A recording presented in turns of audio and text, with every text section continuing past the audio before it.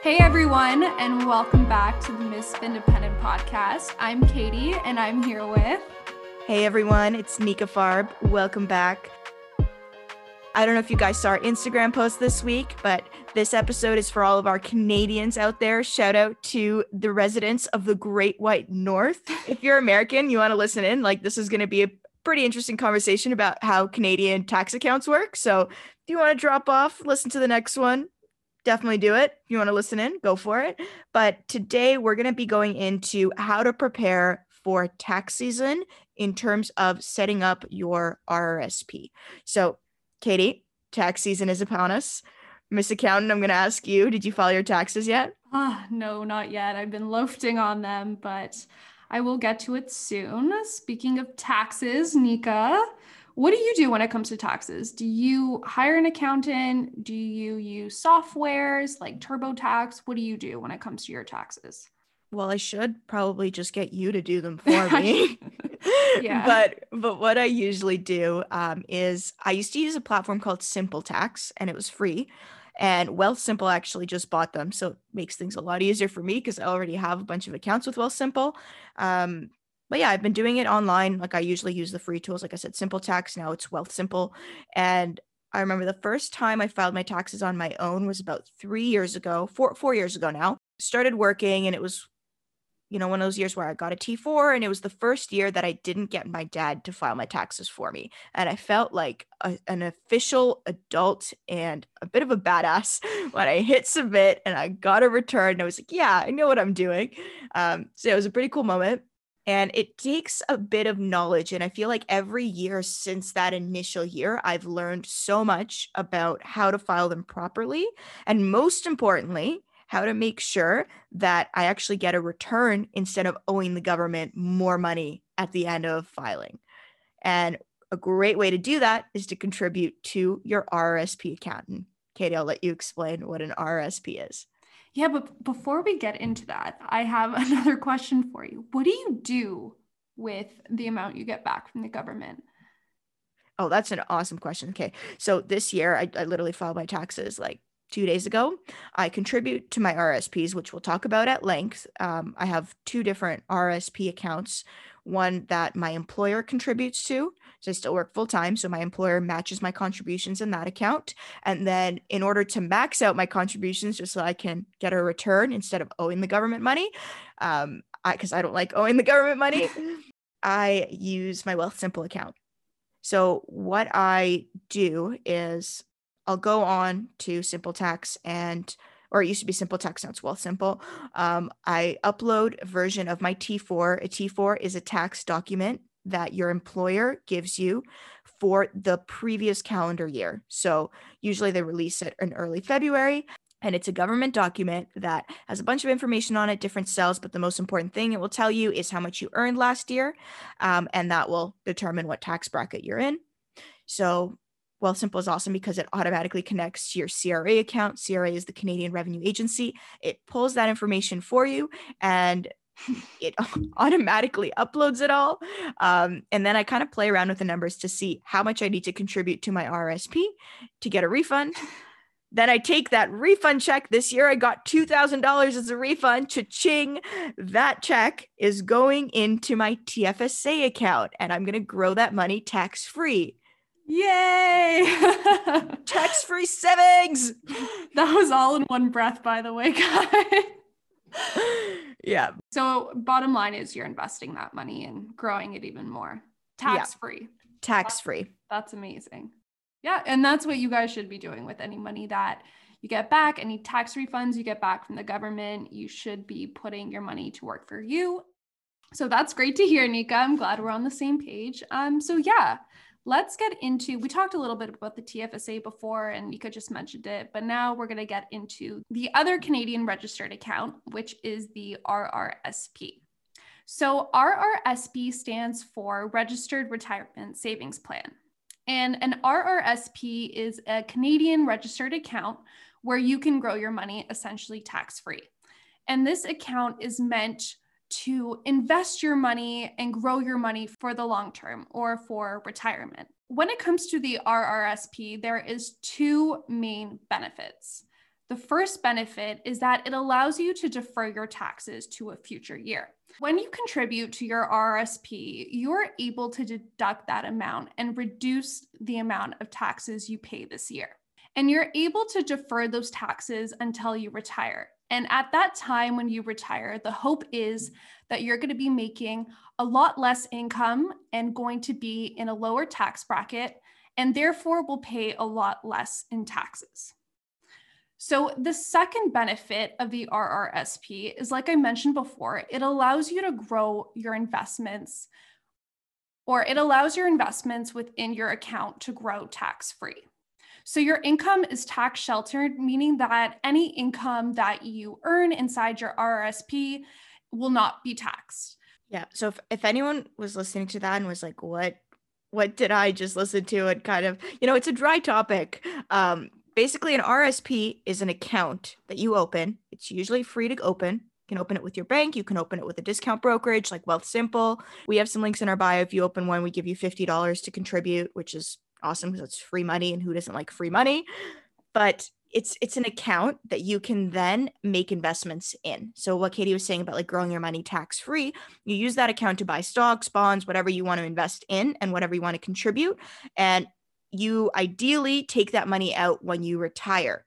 I just wanted to put it in layman's terms, guys, because, taxes are, especially if it's the first time that you're filing your taxes, it can be overwhelming. Don't worry. I felt like that too. And it's awesome that you're listening to this because we're trying to break it down into the simplest steps for you.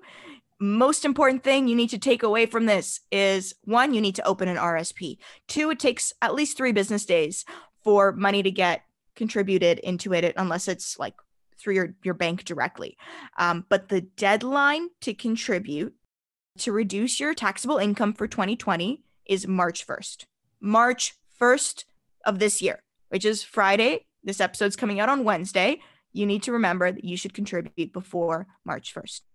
If you don't contribute before March 1st, not the end of the world. You don't lose that contribution room, which Katie and I will get into, like what is contribution room and how do we figure that out? You can just contribute whatever that room is for next year, but you might have to pay the government, or you might have to owe a little bit on your tax return. So contributing to your RSP is a way to get away from that. It's a way to avoid that. And the deadline to do that for this year, for it to count, is March 1st. So let me ask you a question, Nika. How old do you need to be to start contributing to your RRSP? You need to be 18. No. No? No, that's one of the biggest misconceptions, because with the TFSA, you absolutely have to be 18 to start contributing. But with your RRSP, you can start contributing at any age, but you have to start contributing the year after you start earning money. So I think to get a job in Canada, minimum wage, like at McDonald's, you need to be 14.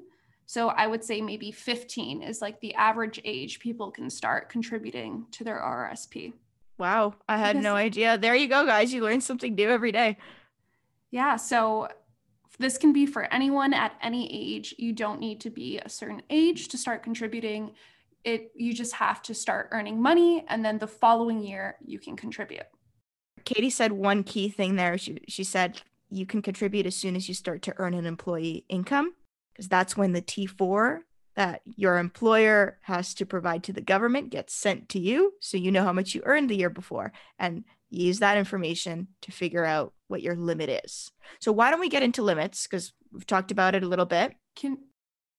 So as we just mentioned, there's no minimum age you have to be to start contributing to your RSP, but there is a maximum age. Nika, do you know what that maximum age is?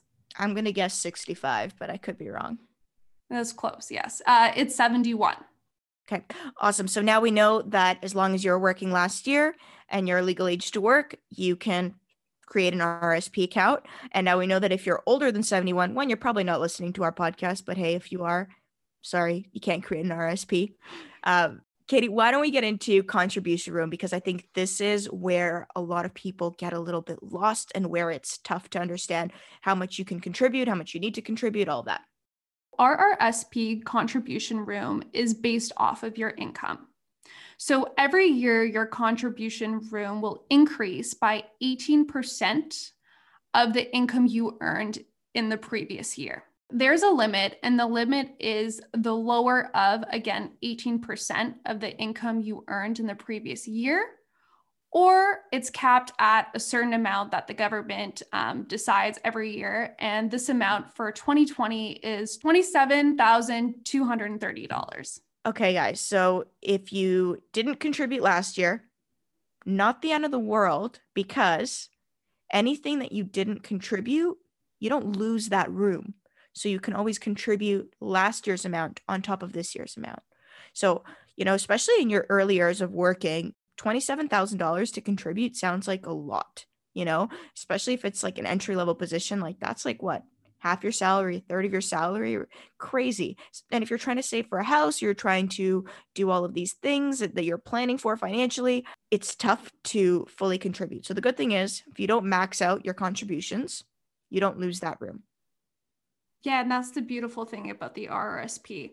I just wanted to clarify in case it wasn't clear. When I say 18% of the income you earned from the previous year, that's not just employment income. That's pre-tax employment income. That's your net business income. That's your rental income, and that's your disability income. And no, investment income is not included in it. That's really good to know, Katie. Yeah, so as Nika mentioned, you can carry forward your unused contribution room into future years. And the same thing can be said for your deductions. So when you contribute to your RSP, one of the great things and one of the major benefits, as we mentioned before, is you can deduct that amount from your taxable income. But let's say you just started working and you contributed, but you're at a pretty low tax bracket. It might not make the most sense for you to use that deduction this year. So you're able to take that deduction and carry that forward as well into future years when, let's say, you're making more money and you're in a higher tax bracket. I think you said something that was really critical, Katie. So when you first start out, you're not making the highest potential of what your salary is going to be. Like you're starting off, if you come out of university, usually it's an entry level position. It's the typical like catch-22 where everybody wants to hire somebody with experience, but you have no experience. And so you start off and you're not making a whole lot. And then as you grow, as you progress your career, your salary grows year over year as well. And so your contribution room grows to match that, which I think is awesome. But it is capped at a certain point. Yeah. And just a note, as Nika mentioned before, a lot of you may have your employer that offers an RSP or a pension plan matching program, which is amazing because it's essentially you're getting free money from your employer. But just to note, when your employer contributes to your RSP or matches your contribution, that contribution amount that your employer contributes also goes towards your contribution room. That's taking away from the amount you can contribute. Guys, that is such a key thing. If your employer matches contributions, definitely look into it. Usually the way to find this out, when you first sign up and start working for a company, they will tell you all of that information. They'll tell you what your contribution matching is. It might be in your contract, but it's considered a benefit. Like it's a huge benefit because it's free money that the company gives you to retire. So if your employer offers it, I highly, highly recommend taking advantage. If you don't know if your employer contributes, ask your HR rep. Go back to your offer letter and see if there is a contribution that the employer makes. Usually they have their own financial institution that they choose to invest through. So for example, for me, it's done through IA Financial. I have no accounts with IA Financial outside of this RSP. Sometimes you can have those contributions move to a different account, like a personal account, but every employer is a little bit different. Like I said, it's been something that's been really key for my RSP growth. My risk profile in my RSP account is set to maximum aggressive, like highly aggressive. And that's just me. That's just my risk profile. But usually if it is an RSP account that you're investing in, it will ask you what your risk tolerance is if you want them to invest into different stocks or bonds or whatever for you, or you can have it set to be self-managed, where you are making those investment choices. And it's similar to a TFSA in the sense where you pick stocks or ETFs or index funds that you want to invest in, and you allocate how much of your portfolio you want to go to each one. So it all depends on if you want to actively manage or passively manage this account. I choose to passively manage it because I'm not retiring anytime soon, retiring in like the typical retiring sense. And I don't necessarily want to take out my money from my RRSP because I'm going to incur tax on it. And I want to defer that tax as far as possible for when my income is at its peak, so that I can afford to pay the government more money. But for right now, I have my RSP account very passively invested in an aggressive stock portfolio. And the reason why, again, is I have a lot of time. I always say time in the market over timing the market. And it's proven that over the long term, the level of risk decreases. That was my rant there, guys. I'm done. Okay, so Nika, while we're still on the topic of contribution room, do you know how much contribution room you have currently? Yep, I think I have 27,000 that's left for this year. Oh, wow, that's great. I have no idea. And so I maybe naively assumed a lot of you probably also have no idea how much contribution room you have, and that's okay. So you can check your available contribution room after you file your taxes by checking your notice of assessment. And you can check this by logging into your MyCRA account. A notice of assessment is just basically like a confirmation from the government saying, thanks, we received your filing. This is how much space you have to still contribute. So it's kind of a cool way to check. And the CRA actually has a section on their site where you can go to look at any documents or files that they've sent you. So there's a whole section in there where you can look at your NOAs for the past multiple years. So if you wanted to refer back and see your old T4s, those are in there as well, and you can check those out. And it's super, super, super important to know how much available contribution room you have and check your NOA. Because if you over contribute in your RRSP, you will be charged a 1% fee every month on the amount that you over contribute, or the excess money that you put in that's over your contribution limit.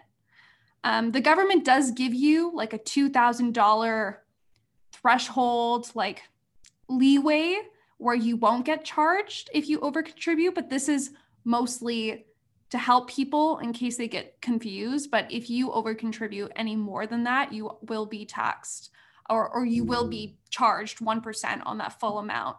And if you think about that, like 1% a month times 12 months, you're paying 12% on that. And that's a hefty amount of money to pay on an over contribution, which you can easily avoid by just checking your NOA and knowing how much money you can contribute for the year. Yeah, that's a huge expense that is so easily avoided. And to be honest, like logically, why? Why would you over contribute when there are so many better ways to grow your money tax free, like investing in your TFSA, which is another account that Katie and I are super fond of. That's going to be a whole different episode. Yeah, I love the TFSA. No, the TFSA is definitely my favorite account too. Mainly because it's a lot easier to take your money out, and it's where I personally manage my stock portfolio instead of my RSP, again because I'm not taking money out of my RSP anytime soon. But that being said, why don't we talk about what happens if you want to take your money out, in what circumstances it's okay to take your money out, and what benefits you get from that. Yeah, so there's no penalty. And I think this is also a common misconception. There's no penalty when withdrawing money out of your account before you retire or before the age of 71. But it is important to remember that all money that you withdraw gets taxed as regular income. So the money you get taxed gets added onto your taxable income for the year. So whatever tax bracket you're in, you're getting taxed at that rate on that full amount. Whereas if you withdraw that amount during retirement, when you're at a lower tax bracket because you're making less money, you're going to be paying a lot less in taxes. Another important thing to remember when you're thinking about making withdrawals out of your RSP is that any amount that you withdraw from your RSP, you don't get back. That contribution room is lost forever, unlike the TFSA. So for the rest of your life, you're going to miss out on that amount of money that you could have grown even more tax-free. So here's the thing. What an RSP account is used for is to grow your money for retirement. So you invest it earns, let's say 12%, 15% returns every year, whatever, and it grows. So Katie likes to talk about the rule of 72, which we'll do a whole other episode on. That's a super interesting concept, but basically your money grows. So if you invest 13,000, let's use 10,000 for a nice round number. You have the opportunity to turn that 10,000 into 100,000. So I wouldn't necessarily even say that you're losing that contribution room alone. You're also losing the opportunity cost to grow your money and to make returns on it, and to make returns that are tax deferred for at least for a little while. So I think that's a really key point. If you never took economics or aren't familiar with the concept of an opportunity cost, it's basically the cost of what you're missing that's not tangible. So you don't necessarily see those returns right away. You see them after having that money invested in, let's say, 30 years, but you miss out. That opportunity cost is what you miss out on. When you withdraw an amount from your RSP, you don't get the full amount because your bank or your broker will immediately charge you a withholding tax up to 30%. So, for example, let's say you want to purchase a car for $20,000 and you have $20,000 in your RSP. So you're like, okay, cool. I'm going to withdraw this amount and this is going to help pay for this car that I need or that I want. When you withdraw that amount, you're not getting that full $20,000. Your bank is going to keep 30% of that as a withholding tax. And then at the end of the year, when you file your taxes, you will either receive a tax refund if you overpaid or paid too much, or you will have to pay even more taxes if there's a difference. So withholding taxes isn't a penalty and doesn't increase the amount of taxes that you have to pay. It's just forcing you to pay some of the taxes on your withdrawal up front and then pay the rest when you file your tax return. So just to give you a little bit of info, there's 3 different levels to withholding tax. If you withdraw $5,000, you will pay 10% in withholding tax to your bank or broker when you withdraw the money. If you withdraw anywhere between $5,000 and $15,000, you're going to pay 20% in withholding tax. And any amount over $15,000, you're going to pay $30,000 in withholding tax. So what I want all of you to take away from this is if you absolutely need to withdraw from your RSP before you retire, which I don't recommend, plan ahead and remember that the amount that you withdraw will not be the amount that you take home and put in your pocket. Katie, the one thing that I want to add there is if you want to take out money from your RSP and use it to buy your first home, there's a program. It's called the Home Buyers Plan, the HBP, which allows you to withdraw your funds from your RSP to build or buy a qualifying home for yourself or a person with a disability.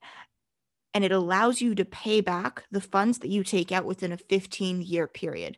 So you take the funds out, but you have to put them back in within a 15-year period, and you don't lose that contribution room if it's in the case of buying your first home. And there are certain criteria, like it needs to be, you need to be a first-time home buyer. It doesn't necessarily need to be a home. It can be a condo. You need to be a resident of Canada when you take the funds out of your RSP. And you need to occupy the home as your principal year of residence within 1 year after buying or building it. If you buy it or build it and you don't live there within the first year, then you're not eligible for the HBP benefit. There's some forms that you guys need to know about as well. So if you're interested in buying real estate and you want to buy your first home, you want to take advantage of the Home Buyers Plan, there's a form. It's called the T1031 T1036. So T1036. And it's a home buyer's plan request to withdraw funds from your RSP. You have to fill it out for each withdrawal that you make. There's a specific section in it, area 1, that you fill out, and then you give it to your RSP issuer. So let's say for me, it's Wealthsimple, like I said, or IA Financial, and then they fill out area 2. You can either make one withdrawal or you can make a series of withdrawals in the same calendar year, but there is a cap for how much you can take out, and that cap is $35,000. So those are our thoughts on how an RSP works, what are the benefits, why you should have one.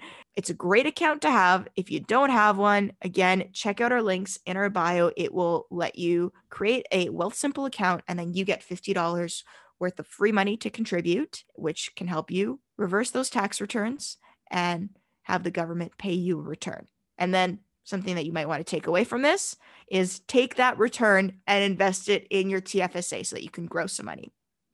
That's all that we had for today, guys. I know taxes are kind of a dry topic, so we'll do a small series. We don't want to keep you guys too long, so happy this episode was short and sweet. We'll end it off here. As always, we appreciate each and every one of you guys. So if there's anything that you want to hear more of, anything you want to hear less of, we love your feedback. Shoot us a DM, send us an email, media@misfindependent.com. If you have any guest recommendations for us, let us know. We have an awesome lineup of guests that I'm so excited to share with you coming up for the next couple months. That's right, guys. We are booking out guests months in advance now. So that's huge. It's something that Katie and I have been working really hard behind the scenes on. And if you have anybody else that you want us to have on, definitely shoot us a DM or send us an email. And we'd love to have them on if they're open to it. As always, ta-ta for now, guys. And we'll see you next Wednesday.